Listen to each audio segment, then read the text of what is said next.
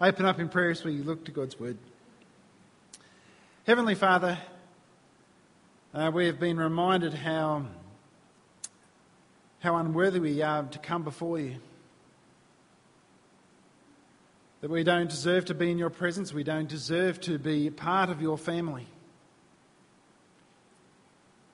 Yet you are a God of enormous grace in a way that we could never replicate, despite our best pursuits.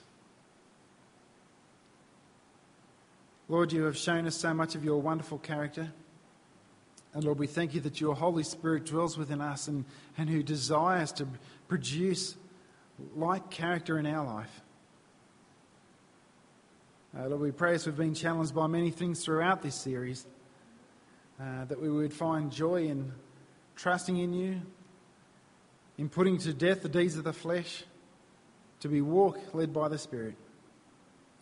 Lord, we don't just want to teach and learn things about the fruit of the Spirit. We want genuine gospel transformation in our lives. And we pray as we reflect upon your word, as we look at faithfulness this morning, that you might bring about that change. And we ask and we commit ourselves to you for that purpose. In Jesus' name, amen. So we are up to the 8th in the series of the fruit of the Spirit. If you're visiting or if you've missed some, all of them are up on our website. That being said, that we should notice that we have changed the address. It is www.eastgatebiblechurch.com, no longer .net, although .net will redirect. But also too, if you're normally used to listening to our sermons via the sermon.net, we're also going to be closing that down very shortly and having everything directly on our website. So just as a note to keep that noted. But as we've gone through the series on fruit of the Spirit, we've come up with this rough definition of what spiritual fruit is. As any transformation in thought, character, action and attitude in the life of a Spirit-led believer, enabled by the Spirit to make us more like Christ. Or in very simple terms, transformation to make us more like Christ, enabled by the Spirit. But while we call it the fruit of the Spirit, that is the fruit which the Holy Spirit produces in the life of a believer, we've also seen the contrast that we are encouraged and commanded to bear fruit. The analogy which we've used week after week is the idea of if we desired apples in our backyard, the primary pursuit isn't apples as though hoping apples will just magically appear. Apples are the result of a primary pursuit of getting a tree, planting it, tending it, and looking after it. Or as Samuel quite well worded it last week, that fruit is the necessary and natural result of a healthy tree. And to bring that over to a spiritual analogy, we said that in closeness in our relationship with Christ, the natural fruit that bears from that is the fruit of the Spirit. Or we said the primary pursuit is a closer and nearer relationship with the source of life. Now, a few weeks ago, I was actually asked a question about that, and it was a good question. When we've been saying repeatedly, week after week, the primary pursuit is a closer relationship with Jesus, yet the Scripture commands us to do certain things, should we not also be pursuing? Now, what I want to clarify is when I say the primary pursuit, I mean the first among many. So yes, we are commanded to bear this fruit. So yes, we should be pursuing them. But when I say that pursuing a closer relationship with Jesus is the primary pursuit, is because in our nearness and our closeness to Him, not only develops our desire to produce fruit, but that is the source of power from which we are enabled to produce that fruit. So yes, we do desire and pursue fruit, but I say primary, our closeness and our relationship with Jesus is both the motivation and the source from which the fruit comes. So hopefully that helps clarify. And it was worth clarifying because we've used this analogy many weeks in a row so far. But as we've looked through the fruit of the Spirit, we've seen a lot of it is expressed in community. Like it talks about interpersonal things, how you relate to one another. Now, it's very easy if you're locked away in a little building by yourself to practice patience. We're all pretty patient with ourselves. We're all pretty loving of ourselves. But these are things that require us to be in relationship with others. And faithfulness that we're looking at today is no exception to that rule. Our structure as we're looking at today is this. Firstly, we're going to look at what is faithfulness. Probably a good starting point before we talk about it. And then we're going to look about 3 ways which faithfulness expresses itself. In honesty, dependability, and loyalty. So what is faithfulness? The Greek word that's translated here in Galatians 5 speaks of faithfulness, but it is translated in 3 entirely different ways throughout the New Testament. For example, sometimes it is just translated as the word faith, like as in believing or trusting in God. Like in Galatians, just earlier on in Galatians 2:20, it says, I have been crucified with Christ, nevertheless I live, but the life I live in the flesh, I live by faith in the Son of God, who loved me and he gave himself for me. Another way in which this word is used is speaking of the Christian belief set, or the faith, or the message. Like in 2 Corinthians 13:5, where it says, examine yourself, see whether you are in the faith. The exact same Greek word. But most commonly in Paul, and especially when he's talking about interpersonal stuff and ethical things, he's speaking about faithfulness. But what is this faithfulness of which he speaks of? Our definition which we have here is this: being true, trustworthy, and reliable in all one's dealings with others, and others also, not just including people, but also in our relationship with God. Or synonyms, or other words similar in meaning: trustworthy, dependable, and loyal. But whenever you look at a definition positively of what something is, sometimes it helps bring a sharper definition by also clarifying what is not something. For example, Daniel chapter 6. King Darius has made Daniel the second highest person in the kingdom. Now remember that Daniel's not a Babylonian. He's been taken captive. Now he's not even a local, but he's given the second highest position in the land. You can imagine the locals are not too impressed. So much so, this is their response we read in Daniel 6. Then the high officials, of which Daniel was one, but he was the highest, and the satraps sought to find a ground for complaint against Daniel with regard to the kingdom. But they could find no ground for complaint or any fault, because he was faithful, and no error or fault was found in him. Then these men said, we shall not find any ground for complaint against Daniel unless we find it in connection with the law of his God.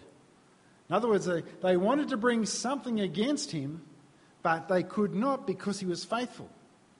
And the second half of that sentence shows you what the opposite is. It says, because there was no error or fault found within him, or there was no grounds for complaint against him. So there you go. If you want some good protection about how people can't use stuff against you, to live in a way which is faithful.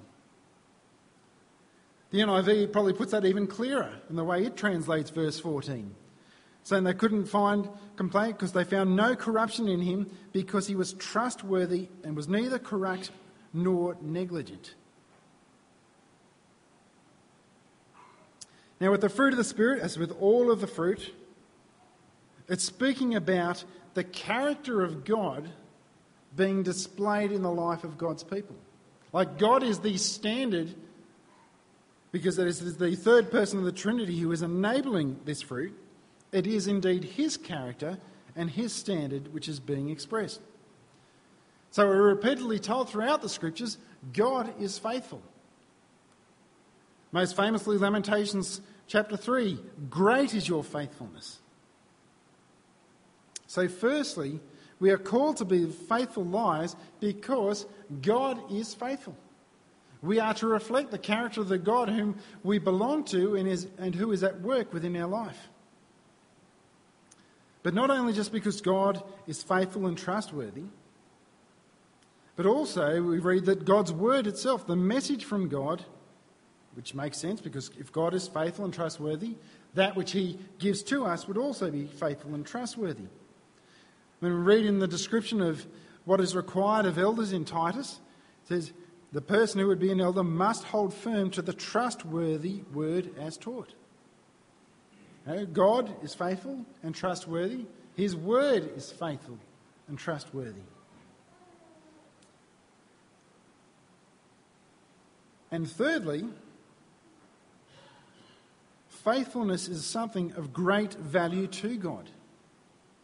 Anytime you see the description that God requires of those who would be his leaders, you'll always find in connection to faithfulness.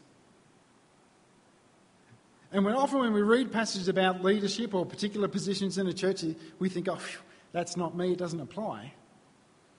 What we should look and think, if these are what God desires in the life of his leaders, these must be the things which are valuable to him if he wants those things in those people who are up front. In 1 Corinthians 4, when Paul's speaking about the apostles, he says, this is how one should regard us, as servants of Christ and stewards of the mysteries of God. And moreover, it is required that stewards, that they be found faithful. With regards to passing on the baton of the teaching of the Scriptures in 2 Timothy 2, 1-2, Paul writes to Timothy saying, you then, my child, be strengthened by the grace that is in Christ Jesus, and what you have heard from me in the presence of many witnesses, entrust to faithful men who will be able to teach others also. So faithfulness, trustworthiness is what it's about. The first way which we're going to look at the ways which it's expressed is faithfulness expressed in honesty. We've already seen that in the example of Daniel in Daniel chapter 6, they couldn't bring charge against him because he was not negligent, because he was not corrupt. Likewise, when they try to bring charges against Jesus in John chapter 8, they try to find fault against him, and Jesus responds in 8:46 saying, which one of you convicts me of sin? If I tell the truth, why do you not believe me?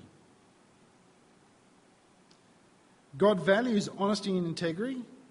When we look to the Proverbs, he says, lying lips are an abomination to the Lord, but those who act faithfully are his delight.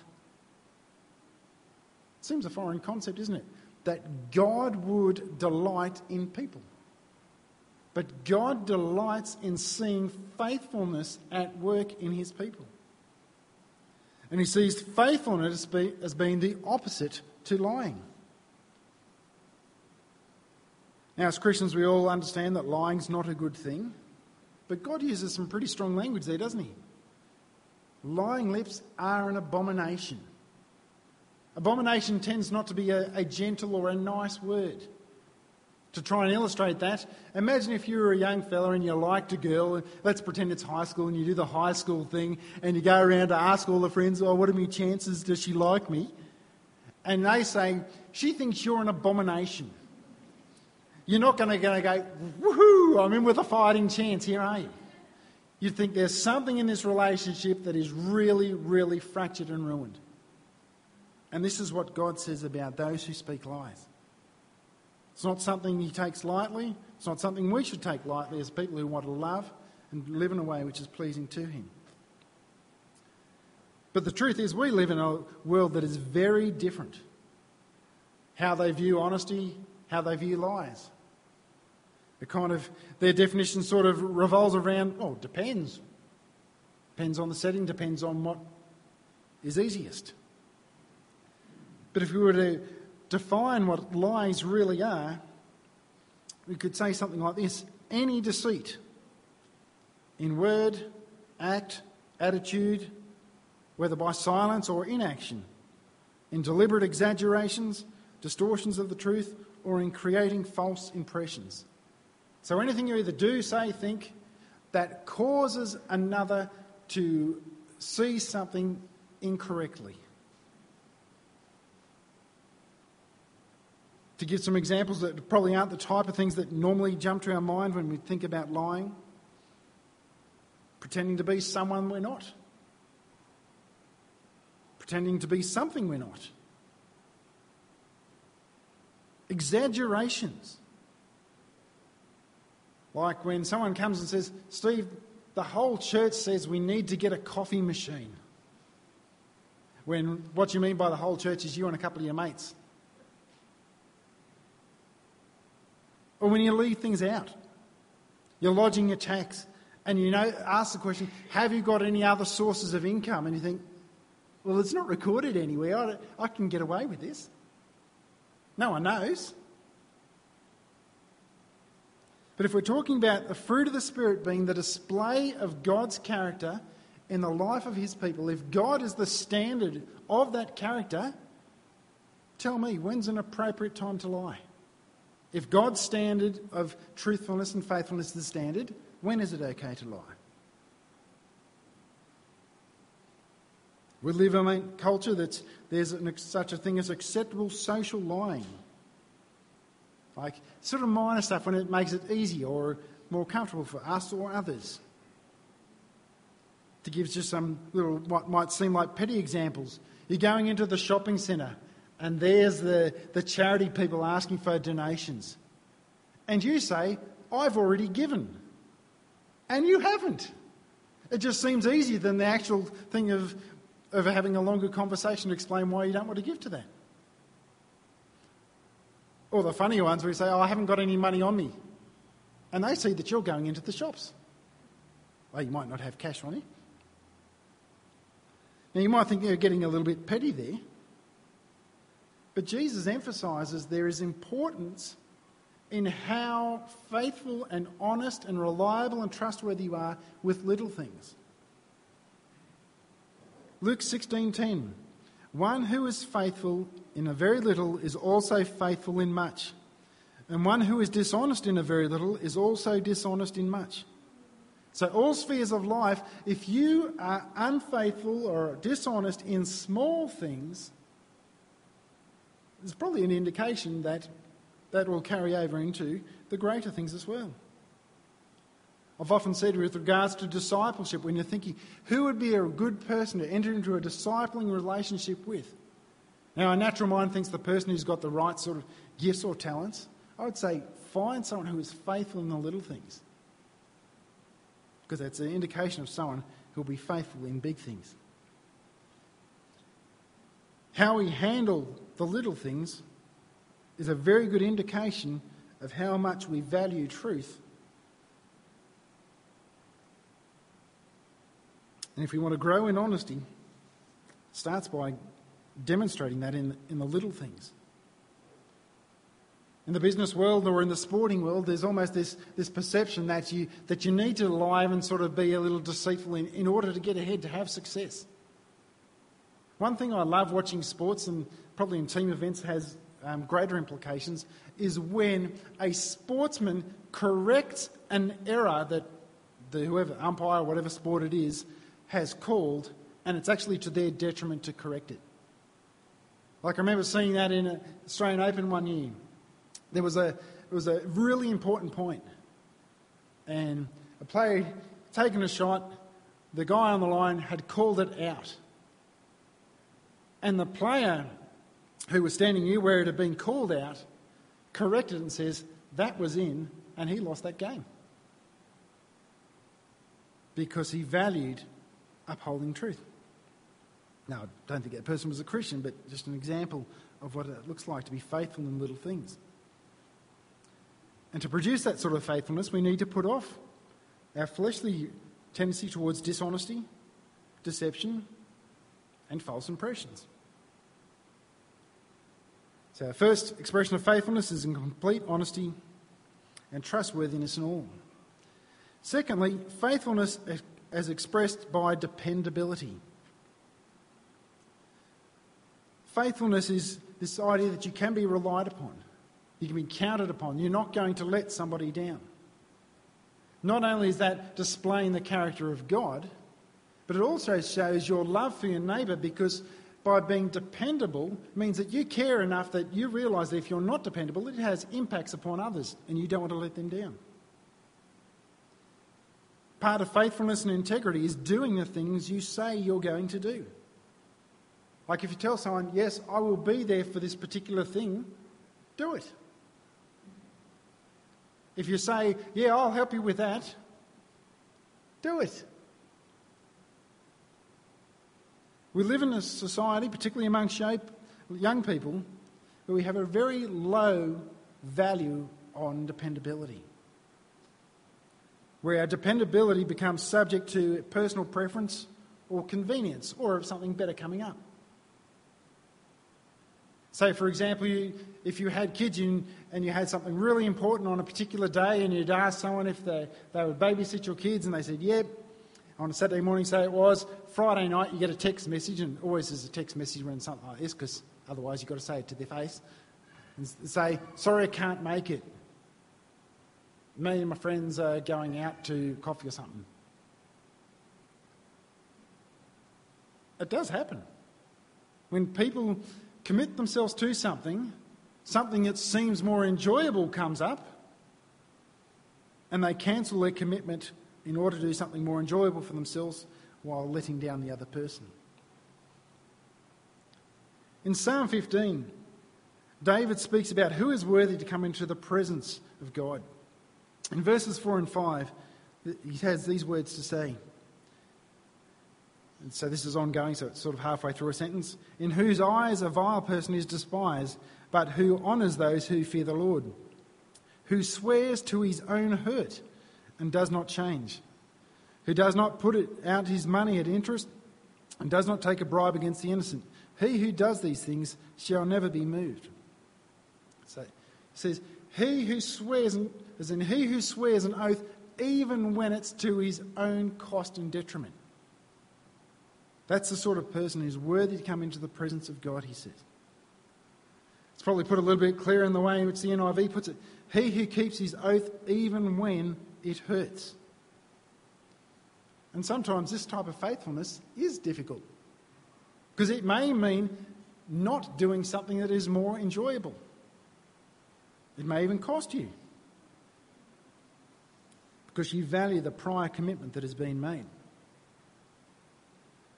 And how we deal with situations such as these is a good revealer of our faithfulness, but also a good revealer of how much we consider more highly the other person than ourselves.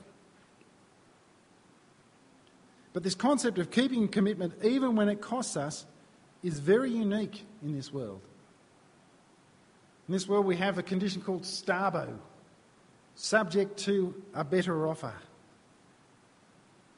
But if you're committing to something, do it. Don't wait for a better offer. Now, in saying that, that's not saying there's never a reason to get out of a commitment. There's never a case of, sorry, Gran, I know you just died, but I can't come to your funeral because I told Steve that I would make him a coffee. Good commitment, but there are legitimate reasons. But there are also petty reasons that are not legitimate. I'm not always the most organised person. I might double book something. I've done that before.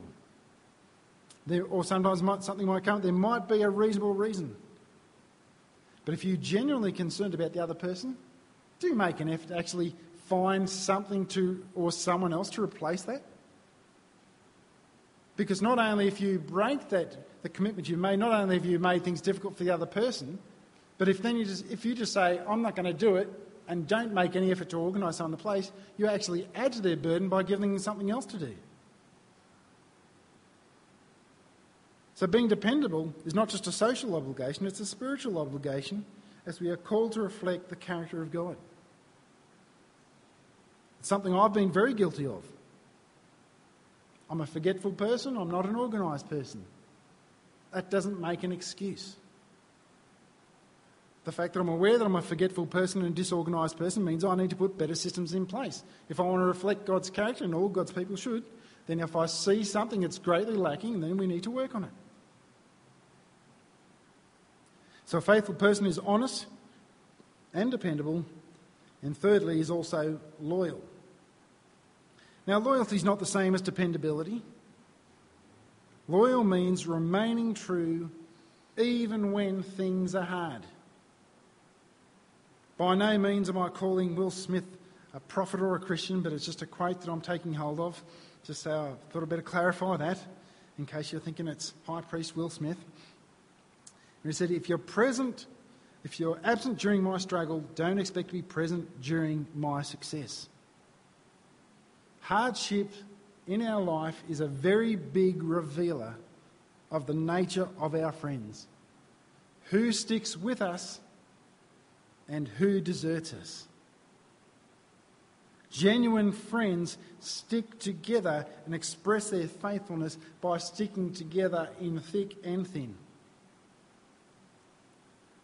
Proverbs, which is known for its wisdom, says, a friend loves at all times, and a brother is born for adversity. Genuine friendship is expressed in loving at all times, the good and the bad. That they're born for adversity is like, shouldn't be something that throws them in any way. But all aspects of faithfulness, honesty, dependability and loyalty, there'll be difficulties that come from that. There'll be cost to self. As an example, Saul's son Jonathan, who was loyal to David, that loyalty almost cost his life. But it's during our hardship we need our friends the most. And sadly, it's the time when so often many leave at our most important moments. And what's even more sad is that even in churches, amongst God's people who are called to represent his character, can often do the same. If you need a motivator, take a moment and ponder God's faithfulness. Think of all the things you've put God through.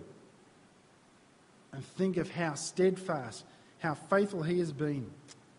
Of his promise, I will never leave you nor forsake you. Again, the wisdom from the proverb says, many a man proclaims his own steadfast love, but a faithful man who can find? In other words, there's many who'll say we are good friends or proclaim to be your good friend. Hardships are the very best test of the truth of that statement. But loyalty in friendship is not just a blind loyalty that always just speaks positively and just overlooks anything that might actually need to be addressed that might be a problem or a negative. Faithful friends speak the truth. Sometimes that is hard. Some more wisdom from the Proverbs. Faithful are the wounds of a friend. Profuse are the kisses of an enemy.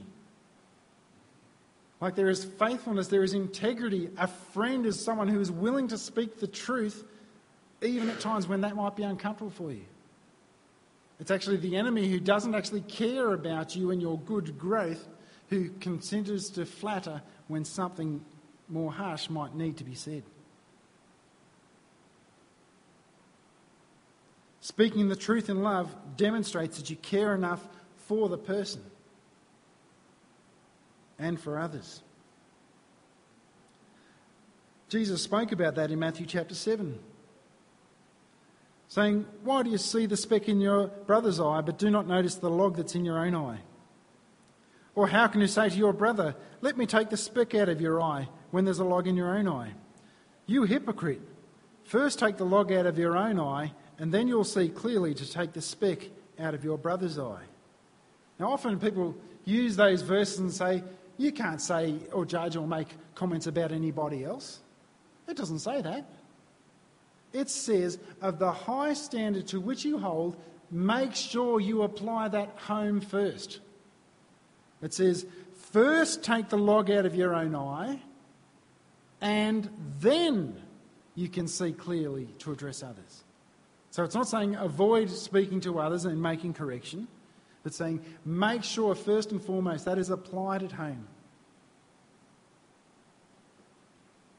And in doing that, our goal is always to be out of love for the other person's benefit. It's never just a case of trying to make yourself feel better by putting the other person down. If that's your motivation, don't. Do it with sincerity and honestly seeking the best for the other. So faithfulness is a person who is honest, dependable, loyal in all seasons, both good and bad. Because this is the character of God as He has expressed Himself to us. All of the fruit of the Spirit we've seen, there is one fruit. It applies to every single Christian. All of us have the same Holy Spirit to enable us to walk in these things. Some of us are more naturally inclined this way than others. Some will find it easier than others. But we're all called to the same standard. Again, this is more than just ethics. We have a spiritual obligation as we reflect the character of God, as He desires to work through us to that effect by His Spirit.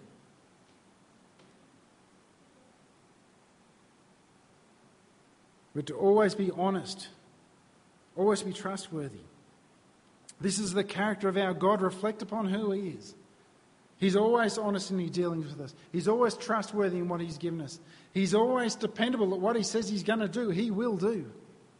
He's always loyal. He sticks through us, even through the worst of our times. And we know how bad we have been in our response to Him at times. So faithfulness to God, part of that was expressed in the way in which we are faithful to one another. In complete honesty, utter dependability, and total loyalty, which includes putting off the fleshly desires to go towards deceit, unreliability, and disloyalty. What I'd like to do as we close in prayer, said we don't want to just learn and teach, we want to grow. I'm sure there's been things covered in this that we think, yeah, I'm not doing real good in that area. It's an area where I want to better reflect the character of God, and I want God to do that work within me, and I know it can only happen through the work of His Spirit. So we're going to have a time of quiet, reflective prayer to think of ways which we may not have been as honest, dependable or loyal as we should, that God might change us. And after a short time of quiet, reflective prayer where you are, I will close us in prayer.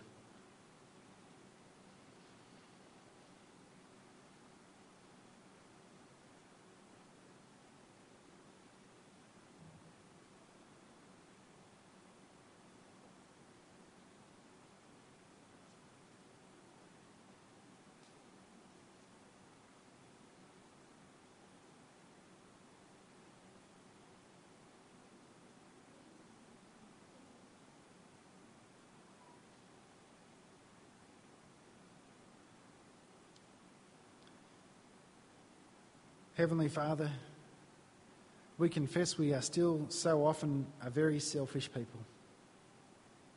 That in every single one of these areas, in honesty, dependability and loyalty, primarily the areas in which we struggle in are because we want what we want.